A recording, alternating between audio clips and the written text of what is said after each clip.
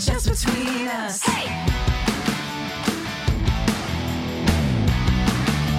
Just between us. Hey.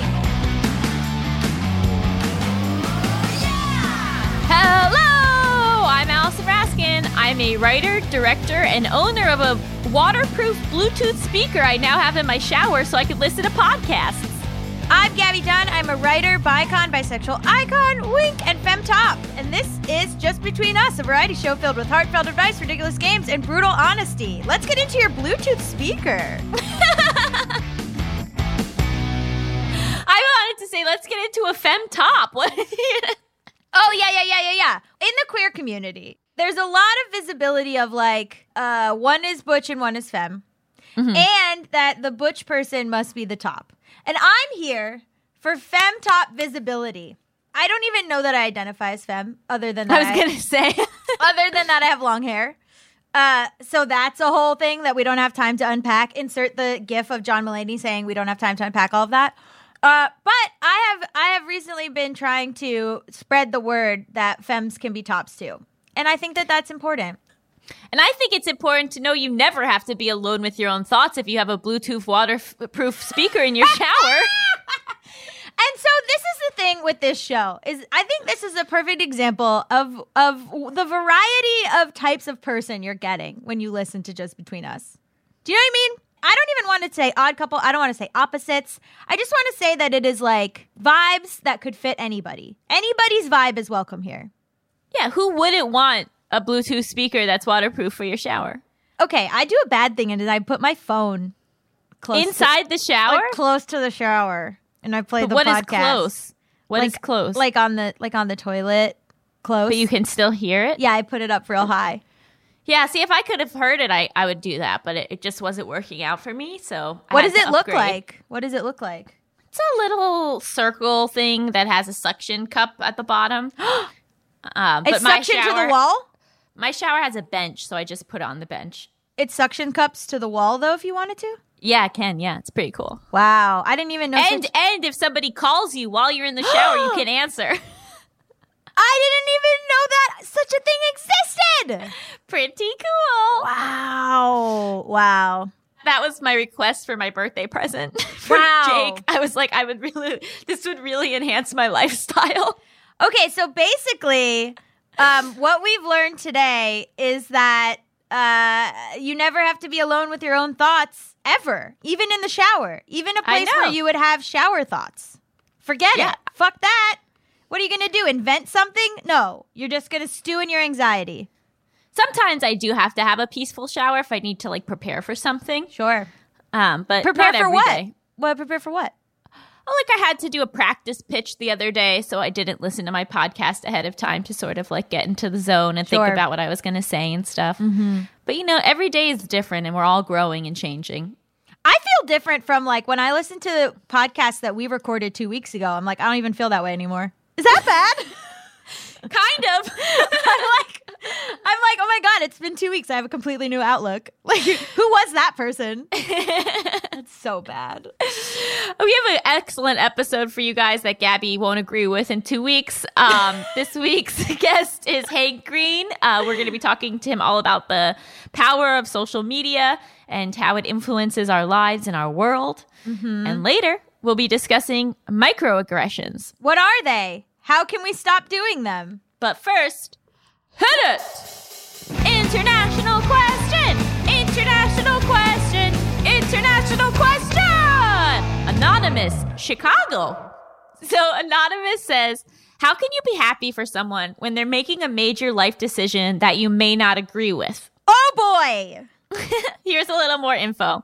I'm 22 and my best friend from high school just got engaged. She's always been pretty religious, and when we were younger, all of our friends would joke that she would be the first of us to get married. But now that it's happening, I'm freaking out.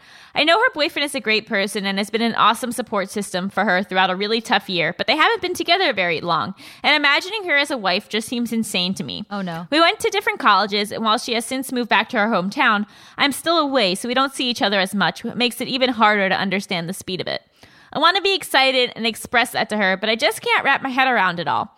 Please help me work through this and be a good friend. The first thing I'm going to say is that, and this may be controversial, You're allowed to lie to your friends. Okay. I lie to people constantly. Say more about it. Like, you don't have to actually support her decision to act as if you support her decision. Okay. And sometimes that's what being a good friend looks like. Okay, so basically, like, it's none of your business, and you have to, like, you have to just, like, being a good friend is just being happy for this person and not inserting yourself? It depends on the situation. So if she was in an abusive relationship, I wouldn't give that advice. Right. And if she was, like, putting herself in danger in some other way. Mm-hmm. But part of life is making choices, like we've talked about, and some of those choices are going to be mistakes, and then some aren't. And it's impossible for you to know. But what if later they get divorced and then she says, oh my God, isn't this crazy? Nobody warned me. It came out of nowhere. Think about how many people in the world are divorced and are okay. Oh, yeah. My mom's a divorce attorney. Tons of people. But that's what I'm saying. Like, it's not the end of the world if she gets divorced. That's true. Like, very few things are astronomical and unable to recover from. Mm-hmm. So that's sort of my new outlook on people making decisions I don't necessarily agree with is it'll settle. Mm-hmm. It'll settle one way or the other. And the best thing that you can do is during that journey, just being there and being supportive. Let me point out 2 things that stuck out to me. Please. Pretty religious. Yeah. 22. Yeah. Also has had a really tough year. They haven't been together for very long, and they're getting married. Mm-hmm. To me, this seems like some duress. Like, it seems like the type of thing where, like, someone, like, you're, like, dating someone in your family dies, and then you're like, this is my person, I must marry them right now. Do you know what I'm talking about? I absolutely agree with you, and I'm not saying, wow, this girl's making great decisions from a stable point of view. Right. I'm just saying that when you follow through what that looks like. So we know that the guy is a good guy. Mm-hmm. So there's hopefully it might not be a long-term marriage, but at least hopefully it won't be toxic. Right. And so let's say, okay, so they get married, it doesn't work out, and then they get divorced. And that's it. Yeah. And that's it. Do you know what I mean? Mm-hmm. Or they get married, they have a kid, they get divorced. Now they have a kid that they love and they hopefully support. You know what I mean? Like, yeah. I think a lot of times we like blow out. There's still so much stigma around failure and around divorce and around, making mistakes, when in reality, that's just such a part of life. You just got to make mistakes. Yeah. And like for you to vocalize these fears, I doubt will have any impact on her decision making. I think it's a little different if you're a parent. Yeah. But if you're just her peer and her friend and you don't even see her in her day-to-day life very much, like, I think the only effect that will have is hurting your friendship. I agree. You shouldn't bring it up or say anything.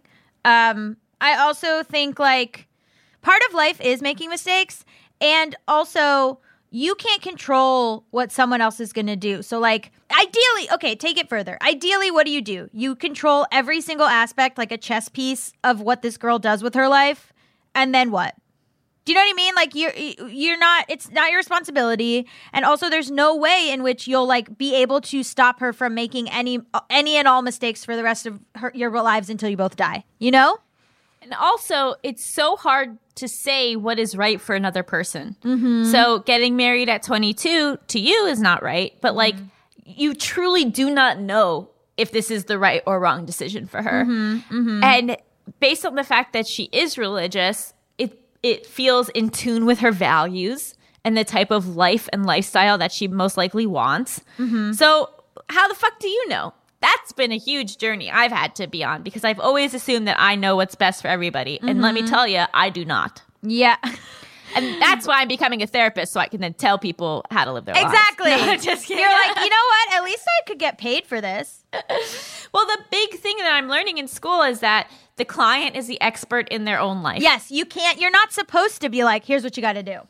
But also, like, you don't know their life, like, you have to defer to them as the expert on that. And I would recommend that as how you treat all of your friendships and relationships as well. You're not the expert of her life.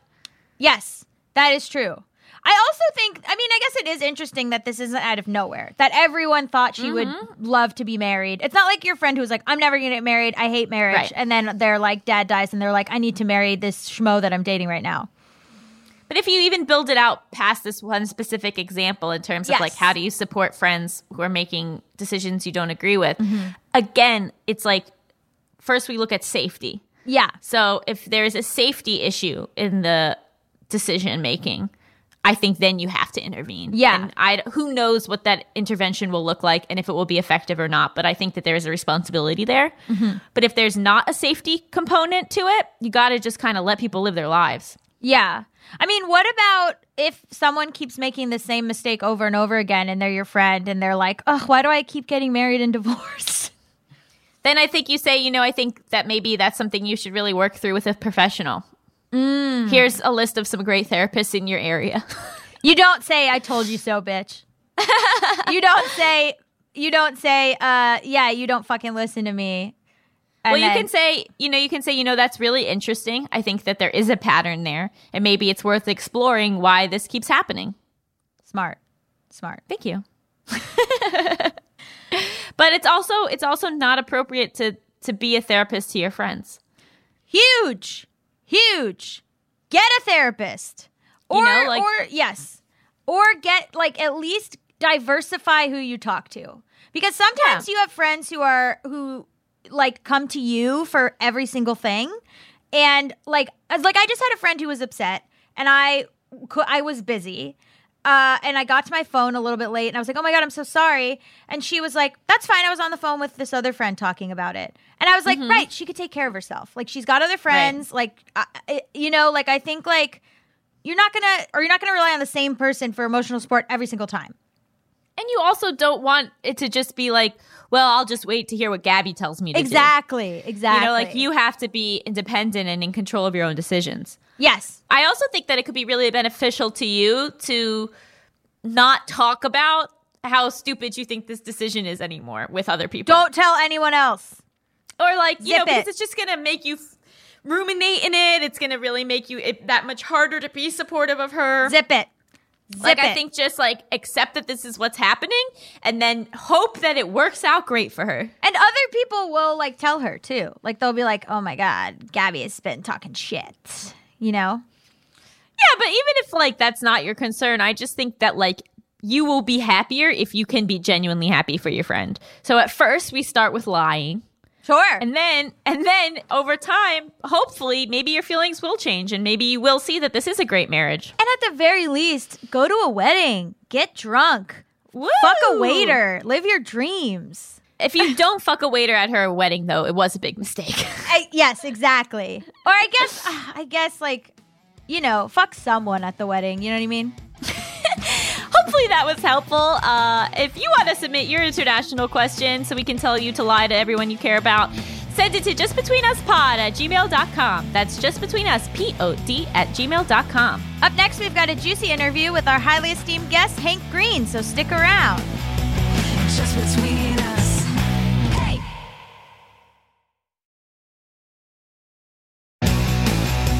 Just between us. Welcome back to Just Between Us. It's time for the juiciest, most scandalous, controversial segment known to all of podcasting. Tough questions. This week on the show, we have just all around jack of all trades. But I guess that's bad because it's like jack of all trades, master of none. But master of stuff, Hank Green, who has a second book coming out. And I want to say that I helped on the first one as a consult. And the second one. And the second one. So just a little about me. Yeah, you never do that on this podcast. You never make it about you. I love to say how the guest relates to me personally. That's Yeah. important. And it's really Yeah. hard not to. So can you talk about your two books first? Yes. Hello. I'm internet dilettante Hank Green, and I am master of little. But yeah, writing books has been really an interesting and very hard thing, but I like it. And I know that you guys know about that as well. What are they called? What are the first two? What are the two? The books are called an Absolutely Remarkable Thing and A Beautifully Foolish Endeavor. Those are the two books. And the first one was really like, I kind of realized that I had a lot of shit to work through with regard to being a public figure and what internet fame is and how my friends have interfaced with it, how I've interfaced with it. And I was like, I don't really know how to talk about that. And then I was like, but what if I did it through kind of a science fiction-y lens? And so that's like the absolutely remarkable thing. And then Beautifully Foolish Endeavor is more like, I've got a lot of stuff to work out about like how I imagine what internet platforms are, how they are very powerful. And I'm starting to be a little terrified by them. And I can sort of work that out through the lens of science fiction, which has been, and like it's like near future sci-fi. It's very similar to Our World, just with a couple of little twists thrown in. And it's like, flawed but good people working their way through these systems and also trying to prevent the world from ending, basically. As someone whose career has launched off of social media, as of ours, what are those feelings you have towards it? Because it's obviously caused such positive, results in our life, but it's also causing so much harm to so many people. Yeah. So, I mean, in terms of like individuals, like when it comes to people who are like finding this as their job, I just think that it's so new that we need to have opportunities to talk about it and think about it, because the analogs to traditional fame are some, but not all. And it's much more fractured now. Many more people have access to some amount of it. It can be very addictive. It can come without any access to money. And so like you have a large audience, or maybe you're getting a lot of sort of feedback and it's positive feedback, but you're not able to pay the bills with it. And so, you're doing Postmates and people are like, aren't you? And you're like, yeah. And they're like, but why are you doing Postmates? And it's like, well, to get paid, which I think Gabby once wrote a whole article about. So, and also it happens to young people often. TikTok is full of these like 16-year-olds who suddenly have access to a lot of power and fame. And like that can be really addictive, but I think it can also be really destructive to a person. Yeah, because I think like it's this idea of people going viral for like one video or one thing, and then, having to sort of go from not having any audience. And you kind of, it's hard to predict like what is going to be the thing that goes viral for you. Yes. So like, I'm sure like Brittany Broski, who was Kombucha Girl, like I'm sure she wasn't like, this is going to be my thing this is or the whatever. One. So it's like hard to be like, I feel like there's something awesome and also terrifying about like the lack of control of what is going to take off. Yeah. Yeah. And also like how people are going to interpret it, and, the way that we act when we don't have an audience is, and also should be, different than the way that we act when we do have audience. And so, that can lead to a lot of tension if people don't want to change, or if people do change, but then people like find older stuff that they made before they had an audience and weren't taking things as seriously.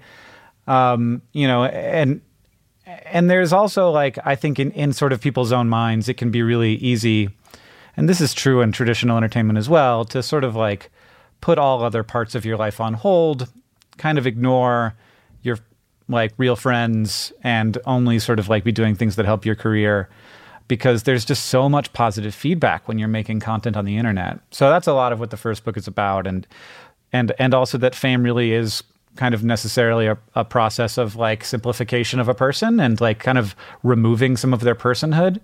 And I think fame is like, to some extent, when we want to be famous, we're asking for that. We're asking to be simplified, so that people are kind of shocked when we have more depth, and like it is the process of like creating a brand. And I think that there is, there's necessity there, but there's also kind of like stuff we have to be really careful about there. Especially right now with all of this civil unrest that's going on in our country, do you feel like if you have any level of influence, it is your responsibility to speak to what's going on? I try not to imagine what's right for other people. And I certainly feel that way about myself. I feel obviously that I have a responsibility. And like inside, yeah, I think that all the time. And I'm like, why isn't that person doing more?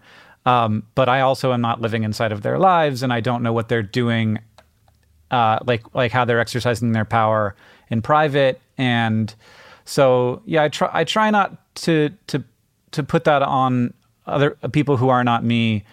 And in part because I think that it's important that we have different kinds of voices speaking different kinds of messages. And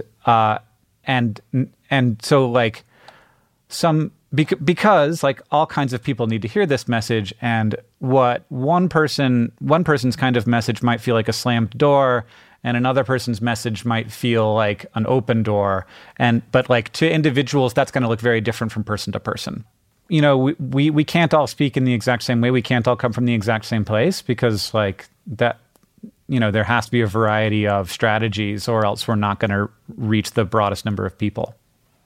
Have you experienced, obviously, like, in the first book, the protagonist is dealing with, like, you talked about being simplified and, like, being used as a symbol for something, and being used as, like, you know, almost like a talisman for a political thing or, like, a, you know, moral thing or whatever. I feel like I've experienced that. Have you experienced that, where you kind of become, like, a token of something rather than... Not as much as you have. That wasn't meant to be accusatory. I was like, he's right.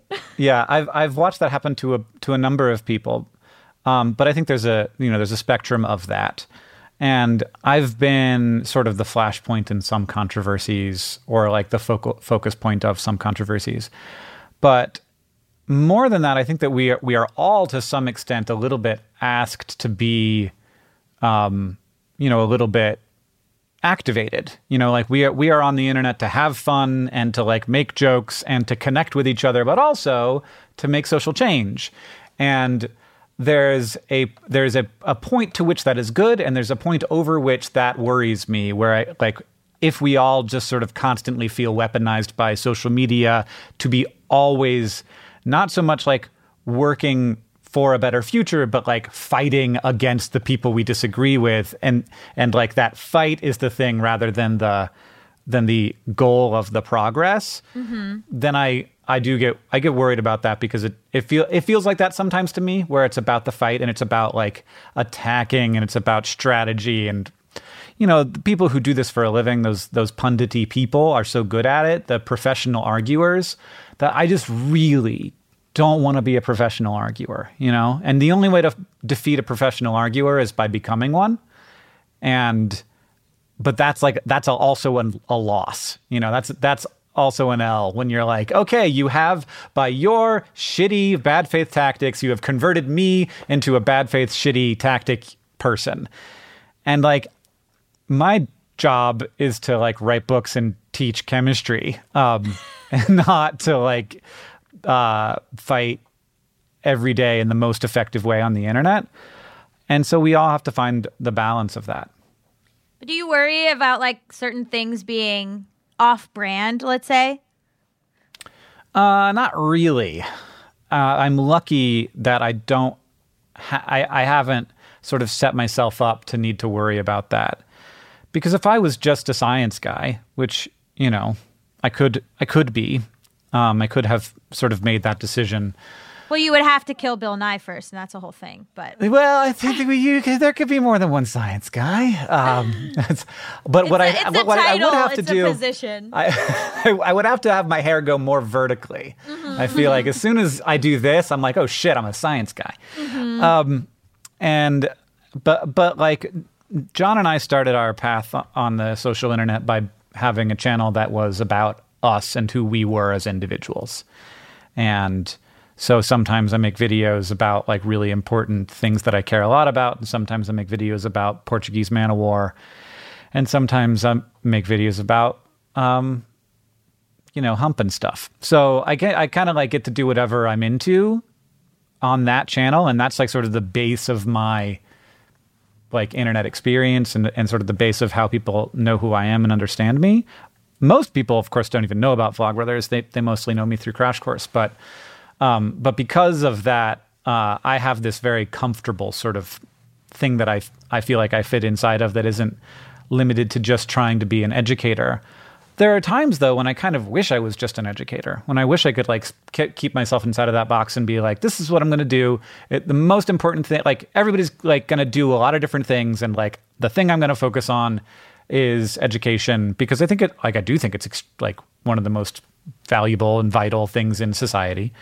But I just can't because of how I imagine myself and how I imagine the internet. Do you have any advice for these people, especially during this pandemic, who are at home and making TikToks and maybe getting, attention from strangers for the first time, like how to process that and how to not let it affect you or change you in a negative way? I think that it's really easy to not be mindful of it and to just I also struggle with this, to sort of not have any idea why you're doing it and just to be like, this was good, that's good. And so I think that you have to understand and try and understand, although I think that our minds are black boxes to ourselves sometimes. Try and understand what's motivating you to do it, why, what is the fuel that's pushing you to be creative and make this cool stuff, and are you proud of that fuel?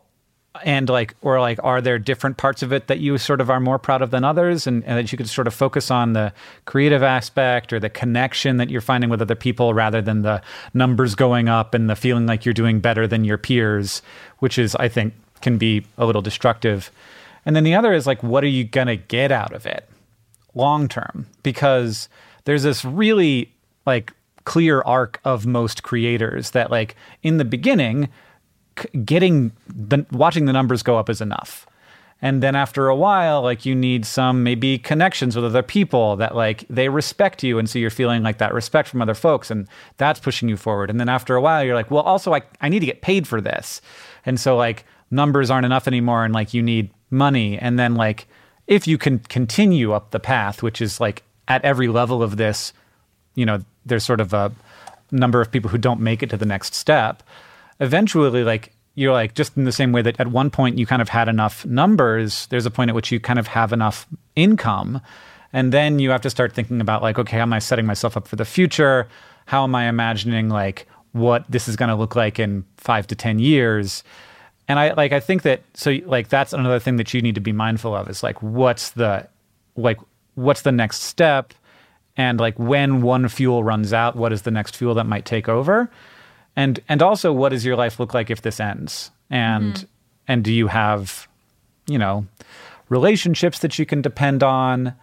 And also, do you have, some kind of skill? Are you developing a skill set that might be valuable in other work?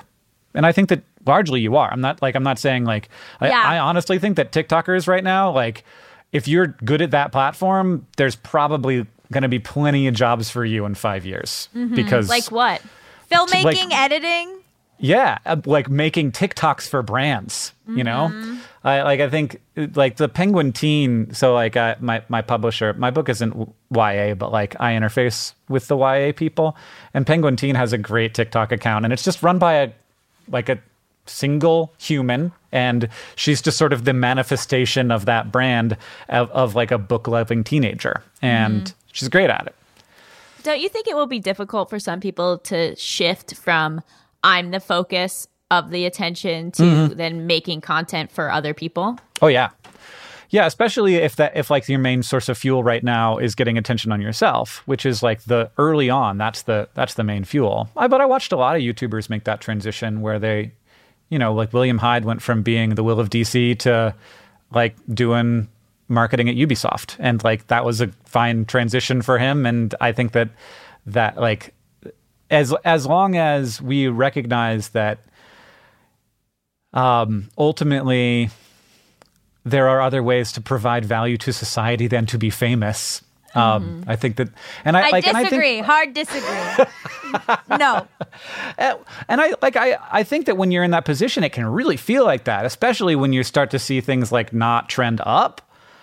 That can be really scary because it's basically it's a commentary on you as a person, because I am the thing that you are looking at. And when the commentary is we are less interested in you today than we were yesterday, that feels bad, man. But if you think that being famous, and that you the adoration of the masses is the way to feel valued, look at what does that make you feel about the 99.9% of Americans or people in the world who will never have that. Like, if you think that they're still valuable, then you should think that you're still valuable. I want to talk about the fear element of social media that is in the books, because I've gone like full conspiracy theory, like radical whatever, in the last like few years, and like so like the stuff where in the book I think you kind of paint a lot of a picture of this kind of like what you should be suspicious of or what you should be scared of, and there's like twists and turns where like things you thought were good are not good, and like. You know, I see people like doing Face App and I'm like, they're stealing your data. Or like, this is how crazy I've become. And maybe I'm right. But you know, when it was like that thing of like, post a picture of you now and then post a picture of a baby, like a meme on Twitter, post a picture of a baby picture of you that has the same energy. And everyone was doing it. I was trying to figure out where it originated because I was like, they're collecting photos of you they're trying to get like age progressed photos of you so they can that's how my brain works now. So like, can you talk about like why you included stuff like that and where do you also have that fear? Yeah, I don't have that particular one. But I have a ton of fear around social media and you know, there's what Facebook says they can do and there's what they can do. And I think that Facebook Their pitch to advertisers is we can find the person who needs a refrigerator right now. And like beyond that, it's like we know like how they're feeling. We can like serve them an ad when they're in a positive mood or when they're in a negative mood. Would you like to target people who kind of feel bad about themselves right now? Or would you like to target people who are feeling a bit of joy? We can provide you with both kinds of folk. And it's like, that's scary. Can Facebook actually do that? Maybe not quite, but probably in the future. And, you know, there's also been this sort of like conversation about like, well, if Facebook sort of knows when somebody is very sad, like knows when they're struggling with chronic depression, is there an obligation for like them to intervene in some way? And if Facebook can intervene in some way, like can Facebook do things that like help people out of that? And if so, can Facebook do things that sort of societally changes the mood by tweaking algorithms? And like that's the thing that's like right now, no. 20 years from now, like yeah, maybe. And with the amount of data that Facebook has on people, the amount of data that TikTok has on me, Facebook doesn't have a ton of data on me because I don't interface with it much, but like YouTube and TikTok and Twitter know a ton about me, or could if they wanted to sort of run the algorithms. And also they affect me. You know, we are in the middle of a really big conversation about how YouTube radicalizes people, how the algorithms select for more extreme content, where rage comes from, where division comes from. And like that, you know, that's something that I tried to talk sort of more abstractly about in the books, but basically like how much power in the future and also now ends up in the hands of these very few people. And I get to talk to like CEOs at these companies and they seem like good people. But what I ask them over and over again is like, what if you weren't in charge? Like, would you still feel good about this? Because in 50 years, you won't be. You know, what happens in 50 years when everybody who believes in like the greatness and the opportunity of the internet is like retired or dead? And like Facebook now is where Exxon is, where Exxon's just trying to stay alive and they'll basically do anything. And like how much like when they turn into an extractive industry and their whole job is to like get the last years of value before they go extinct, what will they do and how much damage will that cause? Yeah, it's the Jurassic Park of you were so worried about what you could do, you didn't think about whether you should do it. Yeah, and it's like it's very exciting.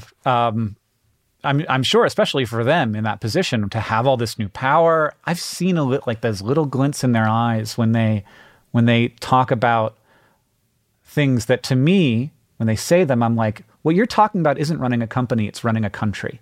And can you give an example of what you mean by that? I was interviewing Susan Wojcicki from YouTube, and she was talking about their intelligence team. And I was like, your intelligence team? And she was like, yeah, so basically like their CIA, like they're people internally at the company who follow how misinformation is spreading and try to understand it and try to understand how their algorithms are interacting with it and trying she was talking about 5G conspiracy theories, and like they should be doing this work. Like these 5G conspiracy theories are dangerous. This like anti-mask conspiracy stuff is dangerous. Anti-vaccine conspiracy stuff is dangerous. And so they need to understand functionally how it works.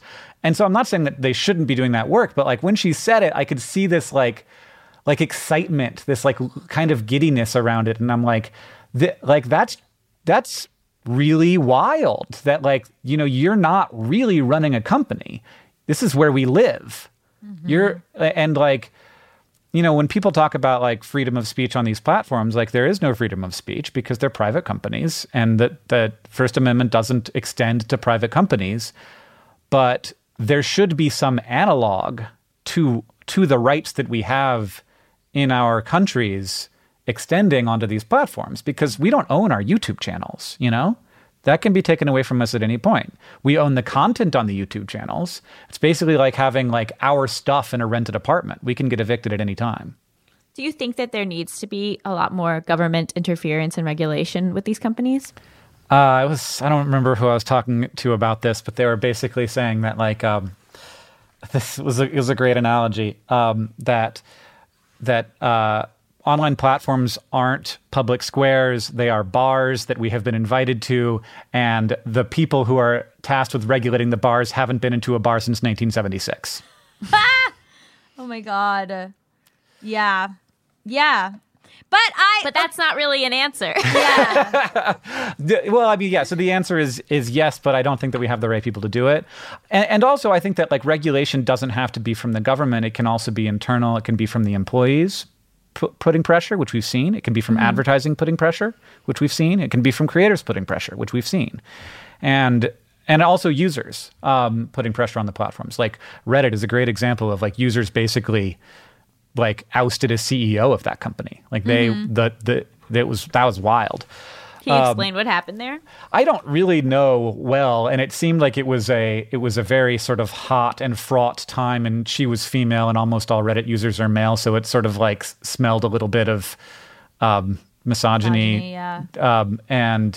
But there were also lots of probably legitimate complaints, but yeah, I wasn't that deep into it. So you have to unionize as a user of a social media platform. And we see it, right? Like we Yeah. see people putting that pressure. Like YouTube creators have been doing it for almost a decade now, putting pressure on YouTube. Yeah, but they Has don't. it really been effective? Right. They don't. It's been effective at certain things. Yeah. Right. But yeah. Like, well, I mean, honestly, the original win of that was 55%. You know, we get 55% of the money that we make. We didn't like YouTube used to make 100% of the money, and then a couple of platforms popped up and were like, "We'll pay you a percentage of the revenue," and a bunch of creators were like, "We're gonna go do that," and YouTube was like, "We'll pay you a percentage of the revenue," and you know that was like a 2008 thing or 2007 maybe. So that was a long time ago, but that I think ultimately that was a very good thing for YouTube. But like, no way YouTube gives away half of its revenue because what? For fun? Well, I guess what I'm worried about is like saying, you know, oh, it's on the consumer, or it's on the creators, or the people working within the company. Like, what is the incentive of those companies to listen? You know, and so that's why I think sometimes needing laws is the only way to affect change. Yeah, I agree with you. I am operating with the assumption that in the future we will hopefully regulate these companies through antitrust by saying that, you know, Facebook is clearly a monopoly, Amazon is clearly a monopoly, YouTube and Google should not be the same company. That's insane. And Facebook and Instagram and WhatsApp and Amazon Web Services and Amazon should not be the same companies. And it's anti-competitive. It's bad for the world. Break those things up. And if if those platforms say, but we're going to be worse at all the things, then I don't know what to say to that. I think that you have to weaken these giant monoliths. So that's like, for me, that's the place to start regulation at, rather than having the government come in and try and say, like, here's what's allowed, like what kind of speech is allowed on social media platforms. Like I feel like there should be a bunch of different social media platforms that allows different experience, and people can choose the places, because right now we don't have that many choices, and the experience and like if there was like an actual feeling that I could have a social media experience on a place that had a better vibe, for lack of a better term, then I would probably do it. Before we move on to the game show portion, could you just share what you love the most about social media? I love a good joke. There's lots of great jokes on Twitter. But more than that, I love that it can connect people who wouldn't otherwise get connected. And, those serendipitous moments where you find somebody who has a shared passion, but an expertise that you don't have, and maybe you can have a long phone call or even work together on a project. That's really the thing that I get out of it most, and have been finding that there's actually lots of ways to do that if you're more conscious about it. Yeah, and the money and fame. Oh my God. Oh my God. Just kidding. Would you like to play a game show? I will play it with you. Okay. Doesn't seem like you're excited to play it. I didn't say that I would like to, but I did say that I would. Okay. Well, take it. Allison, listen, you kind of know Allison's the games master, and then me and you are the contestants. And I'm sure you're aware that Allison's mind is a weird and dangerous place. So, I like it in there. Yeah. I don't think so. I think it's very calm and normal. well, we're about to find out. So I'm going to give you these hypothetical situations. You can ask as many questions as you want, and then you'll tell me what you would do. Our first game is America's favorite game show, hands down. Would you stay with this cheater?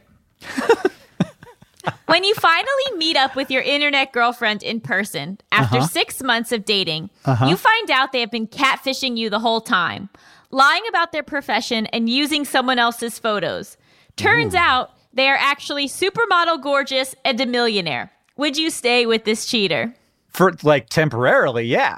Wait, hold on. They pretended, so it's kind of like they pretended not to be a prince so they could, like it's a Roman holiday situation. Okay. Yeah. Wow. Are they an actual supermodel? No, they run That's important to Gabby, because I Believe think me. just anybody with that profession, I'm not dating. No, Quite she's the like, I opposite. would date Yeah, them. quite the opposite. Oh, okay. No, they actually, they have invented a lot of medical technology that has caused them to just be so rich. Oh, so they've been profiting off of the sickness of other people. Yeah, but you thought that they were just a PA, a physician's assistant, but in reality, they're a medical inventor, and they're gorgeous. Well, maybe gorgeous they've been medical- inventing good things. You don't know. Well, that's the thing, though, Gabby. That's how it works. You invent things that save people's lives, and then you don't they're let them have it's it capitalism, right. until they give you enough money that you think their life is worth saving. Correct. Oh, yeah, okay, you're right. Wow, let's get into... So somehow this became about the privatization of healthcare. Well, okay. I don't like liars. Mm-hmm. I would consummate... Even really beautiful Yeah, ones? so here's the thing. I would consummate the relationship, and then I would be like, I can't stay. Yeah. Oh, how interesting. You'd be like, I'm going to enjoy this hotness, but only for one night. Yeah. Take that, put it in the spank bank, and be done And then with we it. got to go. Yeah. Okay. I think that like I would have a date and I'd see how I liked them. You know? Because Like- are they the like- same personality as they were when we fell in we've had love? all these conversations, Yeah. and but I think in general, when you go from internet to IRL, there's going to be surprises. It's not usually going to be a sort of a medical inventor kind of surprise, but you know, you know that you're going to be getting to know this person to some extent. I think you see if it works. I'm not saying like yes or no 100% either way. But that's the whole game. You have to. I'm definitely going on the date. I'm definitely talking. I'm definitely having like long conversations, and I'm trying to get deep. I'm not gonna get married, regardless of whether they catfished me. Okay, so Hank is staying, and I'm going. Yeah. Okay. Well, it turns out that they are also the prince of a small country. I called it! And you have to commit to them in those first 24 hours because in order to become the head of the country, they have to get married right away due to a 100-year-old doctrine. It's 100, 100 from 1920. I said hundreds. So why did they pick me? Random algorithm. I get their money? Well, yeah. If you marry them, you have to, it's like whatever that Genovia. Genovia. You gotta go move there. You have to be the head of the country. But also, they have horrible breath. I forgot to mention that. Why, Hank? It's so many twists and turns. No, okay. It really deeply depends on where I'm at in my own dating cycle. Oh, I thought you were gonna say what kind of horrible breath. No. So I know horrible breath. Oh my God. I think like if it's been like a couple years since I've had like a good thing going, then I'd be all in. Yeah. I'm 30. I'm 32. Let's get married. Yeah, but it's a little bit difficult for me to remember what it was like to date. We get it's exactly like this. This is exactly what happens all the time.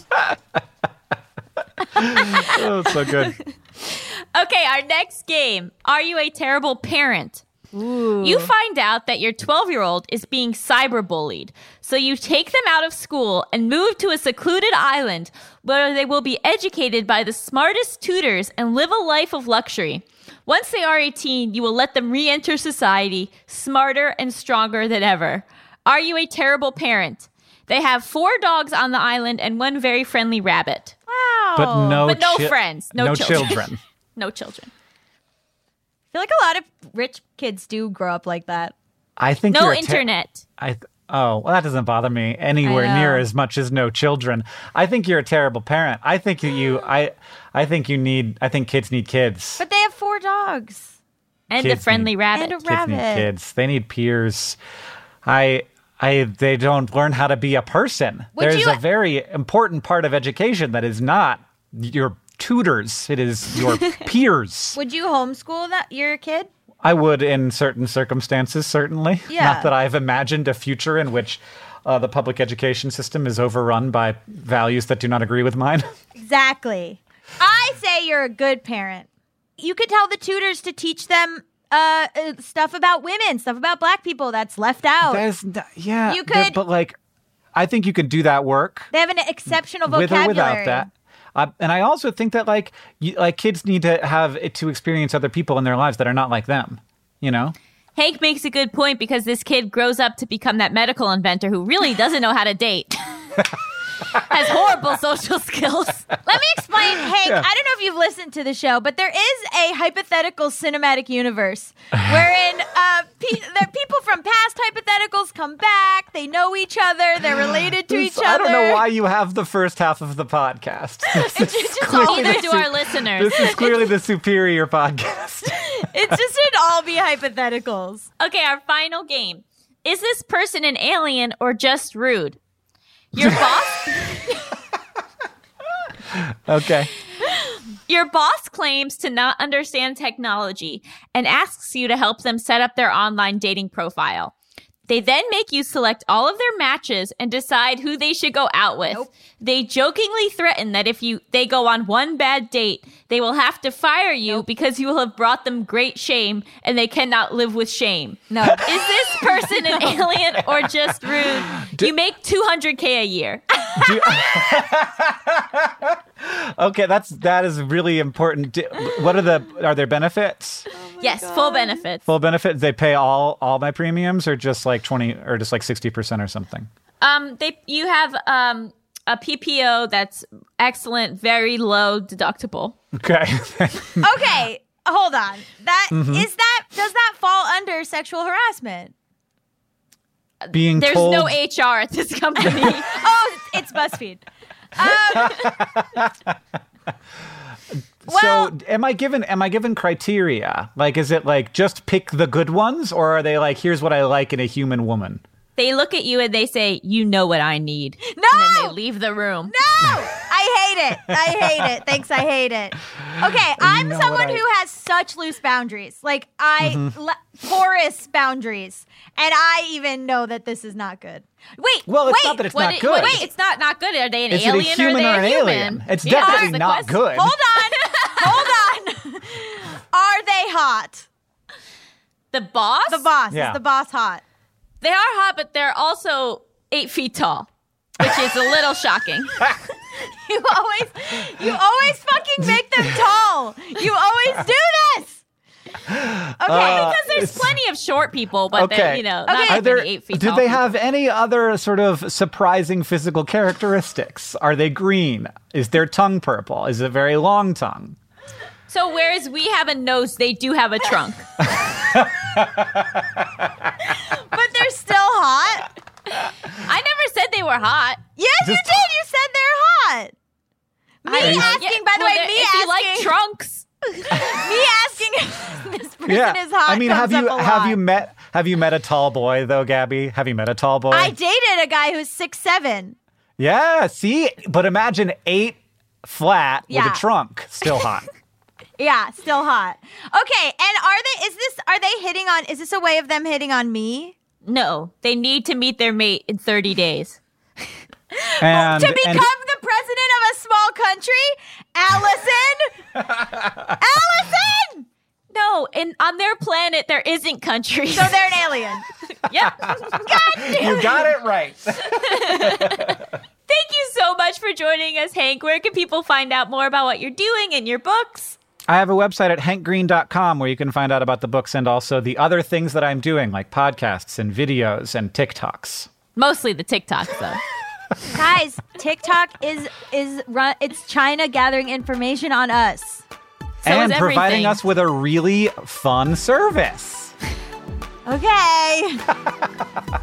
Stick around after the break. We'll be talking all about microaggressions.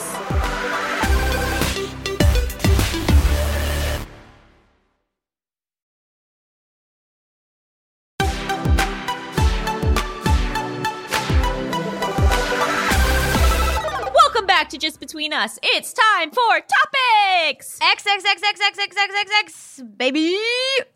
So this week, I picked the topic of microaggressions because I think it's really important as we're all sort of examining our racial biases and trying our best to become not racist, but to become anti-racist. Also, okay, and I think that there's a lot of writing off of racism as just evil people and not as something that people do during the day, all day, that everyone is doing without thinking. I was just listening to like a seminar through my school about like everything that's going on and how to deal with like the systematic racism with your clients and everything. And the woman said something interesting where she was like, you know, the human mind has a need to categorize because there is so much information. And those categories are what leads to these biases and these stereotypes because it's almost just like organization, you know, in your mind. And so you have all of these internal biases that you might not even be aware that you have. And so I think some positive action that we can all take is to do that internal work to look at what our internal biases are and then recognize them and stop vocalizing them.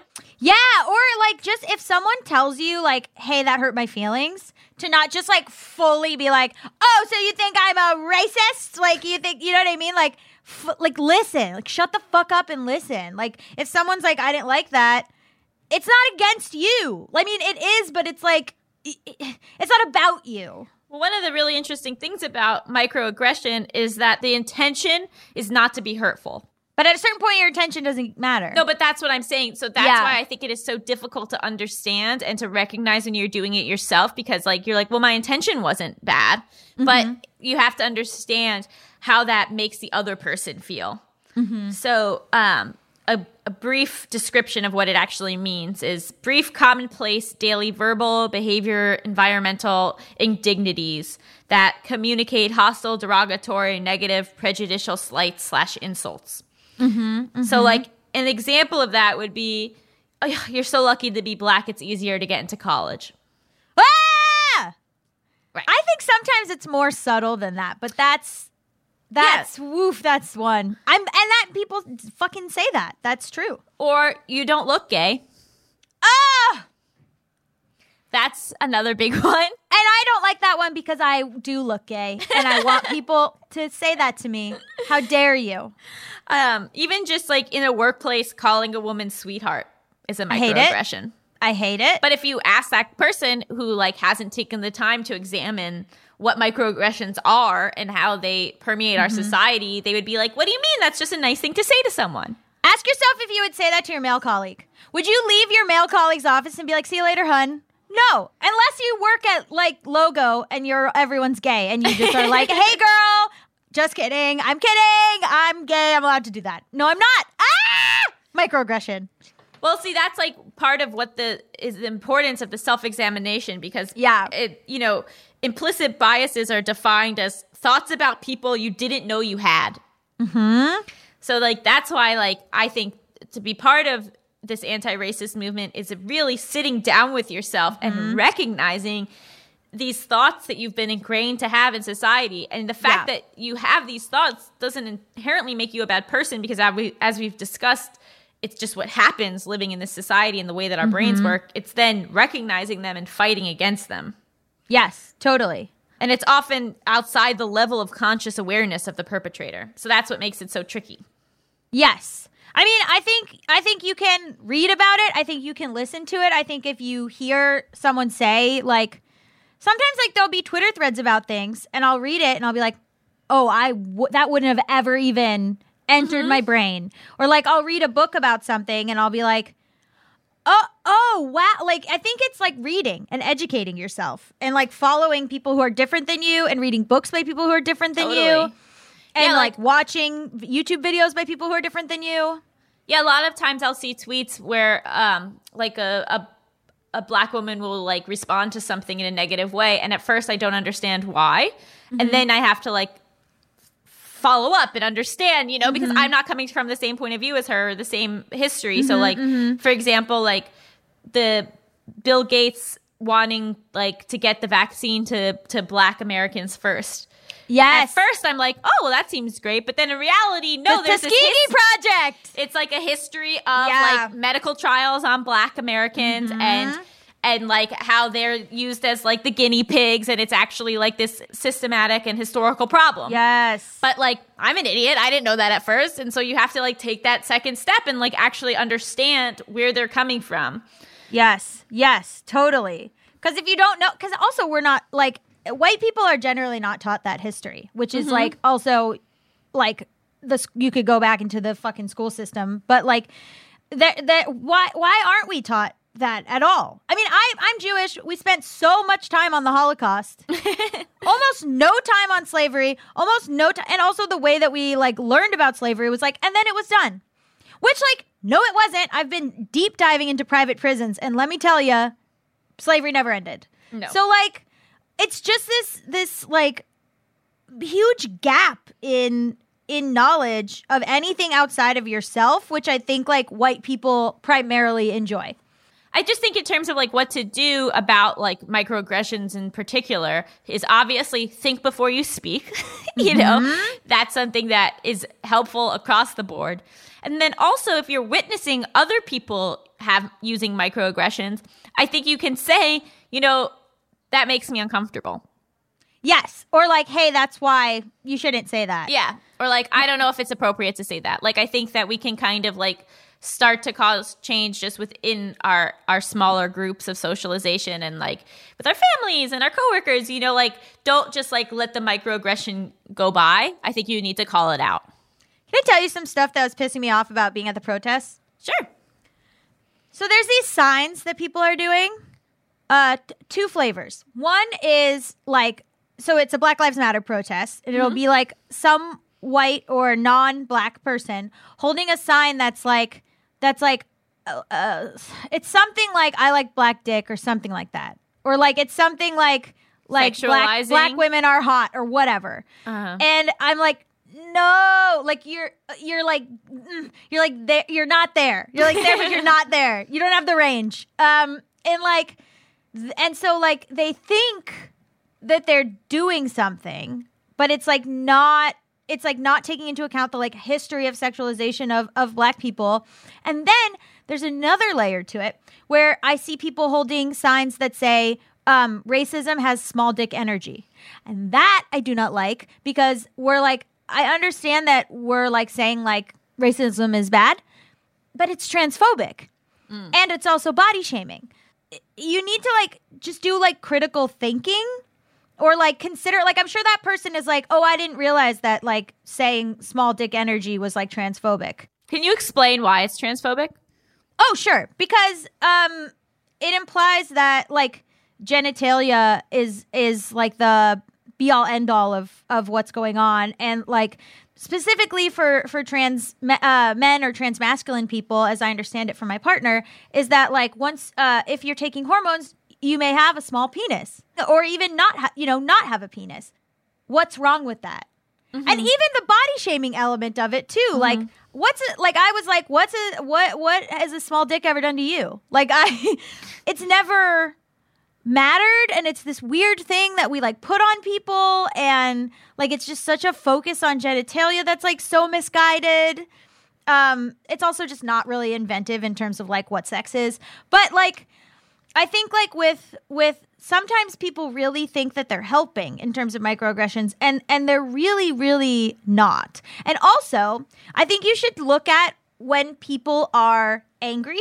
So like, okay, for example, I've noticed that like if I have a friend who is white and they have a grievance with someone, people are like, oh, this person is upset. Like, let me go talk to them about it. Like you could read about like white fragility. But like, and then I have a black friend who very similar vibe, and people are always like, she hates me.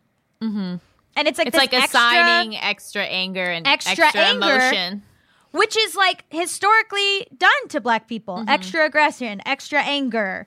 And like, so then this person is not given the opportunity to set boundaries or to like be mad about stuff, because people like white people are like, why do you hate me? And it's like, you can't just jump to and that's a microaggression. Right. Like, why do you hate me? To this person who like is literally just like airing a boundary or a grievance. I just think that the biggest thing that we can all agree to do is to just think things through a little bit more. Just to like, okay, so this is my intention of what I'm saying, but how can it be misinterpreted? Yes, totally. You know, so even if what you meant was fine, how can someone misperceive it? And if there is the possibility of misperception, don't say it. It took me a long time. My partner is trans, and it took me a long time to not say, even like, I love them, we're dating. Like, there's times where I'll like say something and they'll be like, can you not? Like, they're a trans masculine person, they're non-binary. And sometimes I'll be like, I said something to them about like being a man. And they were like, well, I'm not a man. And I was like, you're right. That was flippant. Like, there's certain things that come up that I shouldn't, like, and I'm getting it pointed out to me. And in the beginning, I was like, there were like 2 times where I like cried and I was like, I hurt your feelings. And even that, and then I was like, that is me as the cis person flipping this around to be like, now you're comforting me, which is fucked up. And so I really have had to learn, like, if you're a white person and you do a microaggression against a black person, you don't get to start crying. Right. And like, I had to learn that in my own relationship as like a cis person with a trans partner, that like, I don't get to, like, I hurt their feelings, I don't get to start crying. I think that you can go home and feel terrible and like process it and like deal with it with however emotions that It's you not want. their problem. But it's not their problem. Yeah. That's a really, it's a really good point. And you know, I just think that there's a learning curve. I think that there's a lot of great intentions out there, and it's just awareness and taking a little extra time and taking that time to understand where someone else is coming from and how their life experience is so different than yours. Yes, and that it's real. And that is And that- absolutely real. And even if you go, I didn't think that was a big deal. Doesn't It's matter. not about you. It's Fuck, not about it's not you. about you. Shut the fuck up. Like, yeah. I mean, it came up very interestingly for me with the Allison Roman situation, where she's a white chef, and she was talking about other chefs that or other people in the space that she didn't like. And And she was crit- saying that they were like monetizing and turning into Yeah, a brand selling in out. a way that she wasn't. And so I'm sure off the top of her head, she was just like, two I can think of are like Chrissy Teigen and Marie Kondo. And both of them are big names that you would say. It just so happened that both of them are Asian. She did not realize, I think, consciously, that what she was doing was like talking shit about marginalized people in her field, and like specifically Asian women in her field. I think like you really have to think about why is that bias there? And to her, I'm sure she was like, well, I didn't mean to point out two Asian people. And it's like, but you did. So like, why did you do that? And like, think about, like try to examine what you're saying, like before you give an interview about it. Exactly. And that big part of the issue is that this stuff is so ingrained in us that it is on a subconscious level. So that's why we have to do the work to like dig down deep and see what's there. And we might not like what we see. That's another big part of it. But like discomfort is how we get change. Like we have to live in the discomfort. We have to acknowledge our own biases. We have to like, it feels so yucky. It feels so much easier to be like, other people are bad, but I'm good and I get it. Exactly. That's impossible. Yeah. Every person has to do that work, but it's work that can be done from home for free. Like, there's no excuse not to do it. Absolutely. So hopefully this will inspire all of you to just sit in a dark room and really get intense with your feelings. Yeah, and don't expect marginalized people, especially Black people right now, to educate you for free. A lot of groups, because I feel like there's this expectation, especially on Twitter, of like, well, tell me why. Like, tell me why. And it's like, you fucking get a book and tell yourself why. Yeah. But I also think that there are people out there who are trying to educate, so it depends. Yes, There's yes. a lot of people who are doing some great education out there, Sure. And they're bringing to light a lot of this stuff that we don't know, like especially seeing a lot of stuff about how black women especially are treated in the medical community. Huge. Akilah Hughes just did an amazing thread about Exactly. that. But yeah, a lot of stuff that white people don't know. You just don't know. And I think it's so admirable that these people are sharing their personal stories and bringing this history to light. Even though they're, I'm sure, exhausted and don't want to have to do it. They should not be obligated to, and it sucks that minorities have to bleed themselves dry in order for white people to fucking listen. Yeah. Like, I was thinking about that a lot. There's like this stuff of like we say the names of dead Black trans people, but why do we not? What are we doing while they're alive? And like that really like hit me, where I was like, yes, exactly. Ugh. Tamika, do you want to come on in and give your point of view, or not? You don't have to. You can just rate the show. Yeah, you could just rate it. And we'll be like, we will take whatever rating you give us. I like how you guys were like realizing exactly how you were posing that question as you joined. How can we make the show better, Tamika? But also, don't feel obligated. Oh my God, just hang up on us. I don't know where to go from this. Do you want me to just give a rating? Yeah, What did you think about what we said? Are we dumb? Tell us. Are you dumb?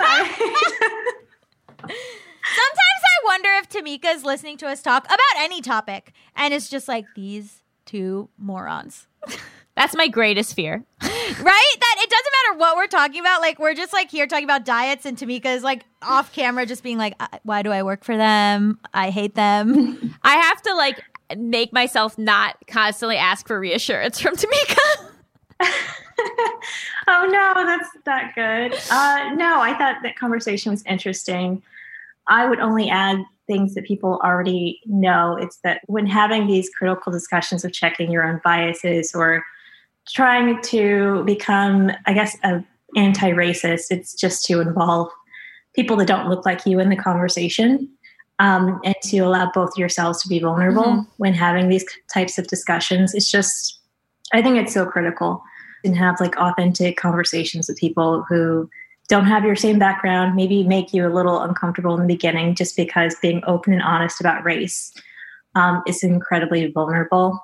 So people already know those things, but I just think it's really important to keep in mind. I don't know that they know those things. Yeah. No? I don't know.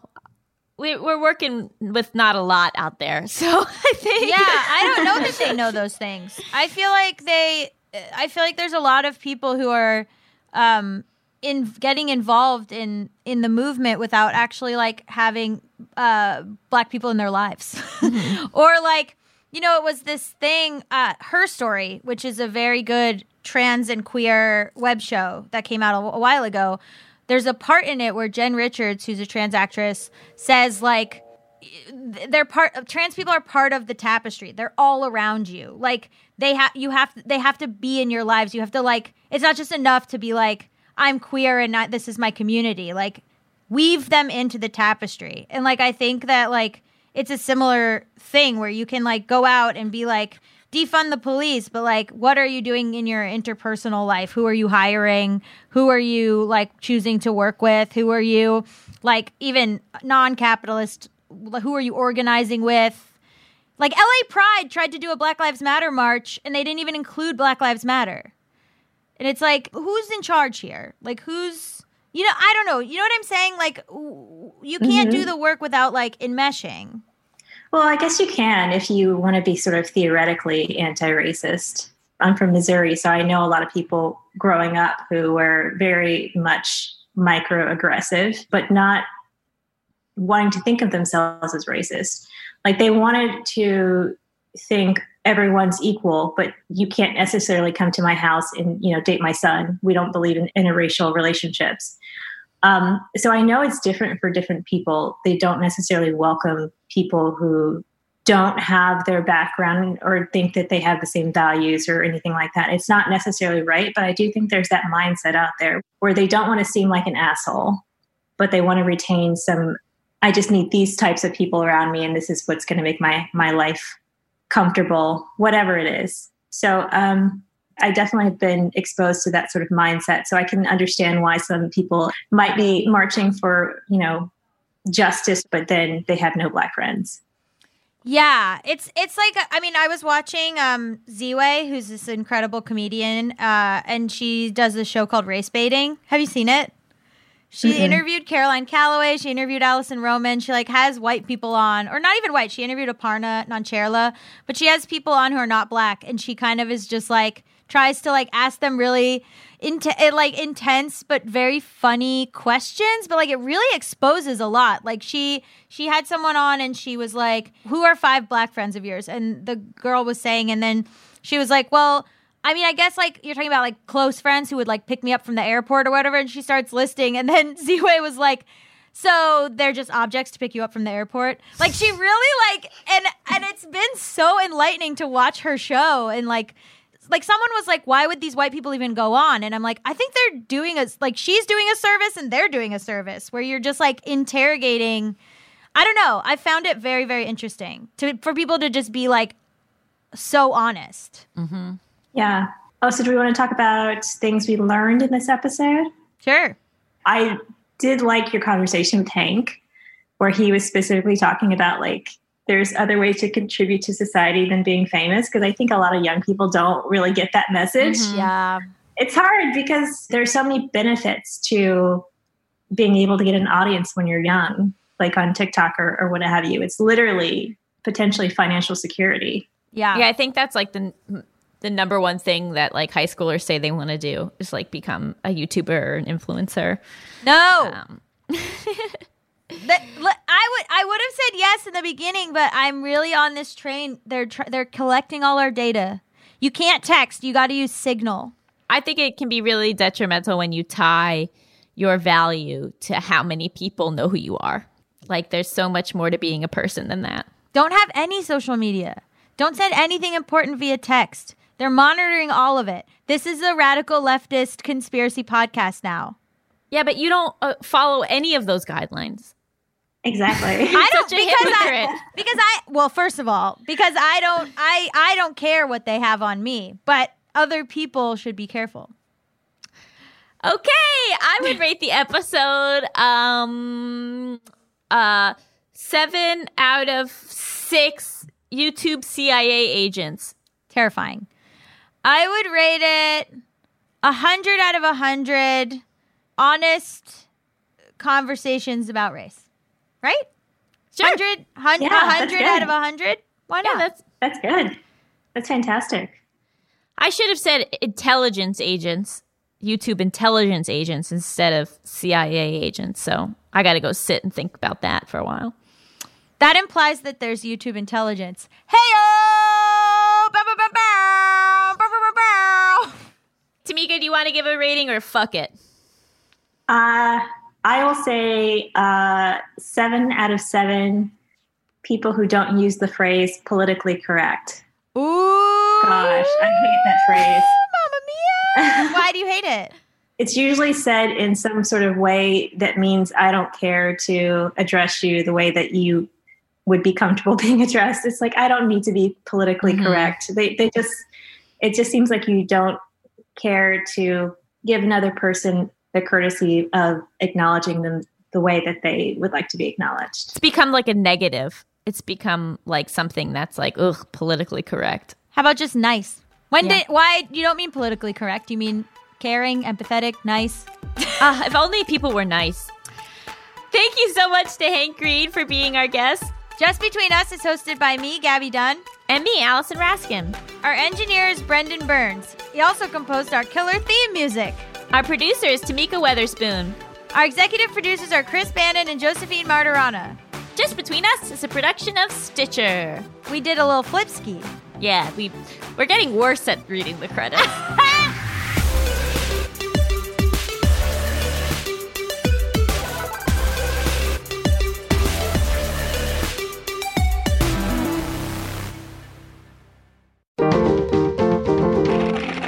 Stitcher.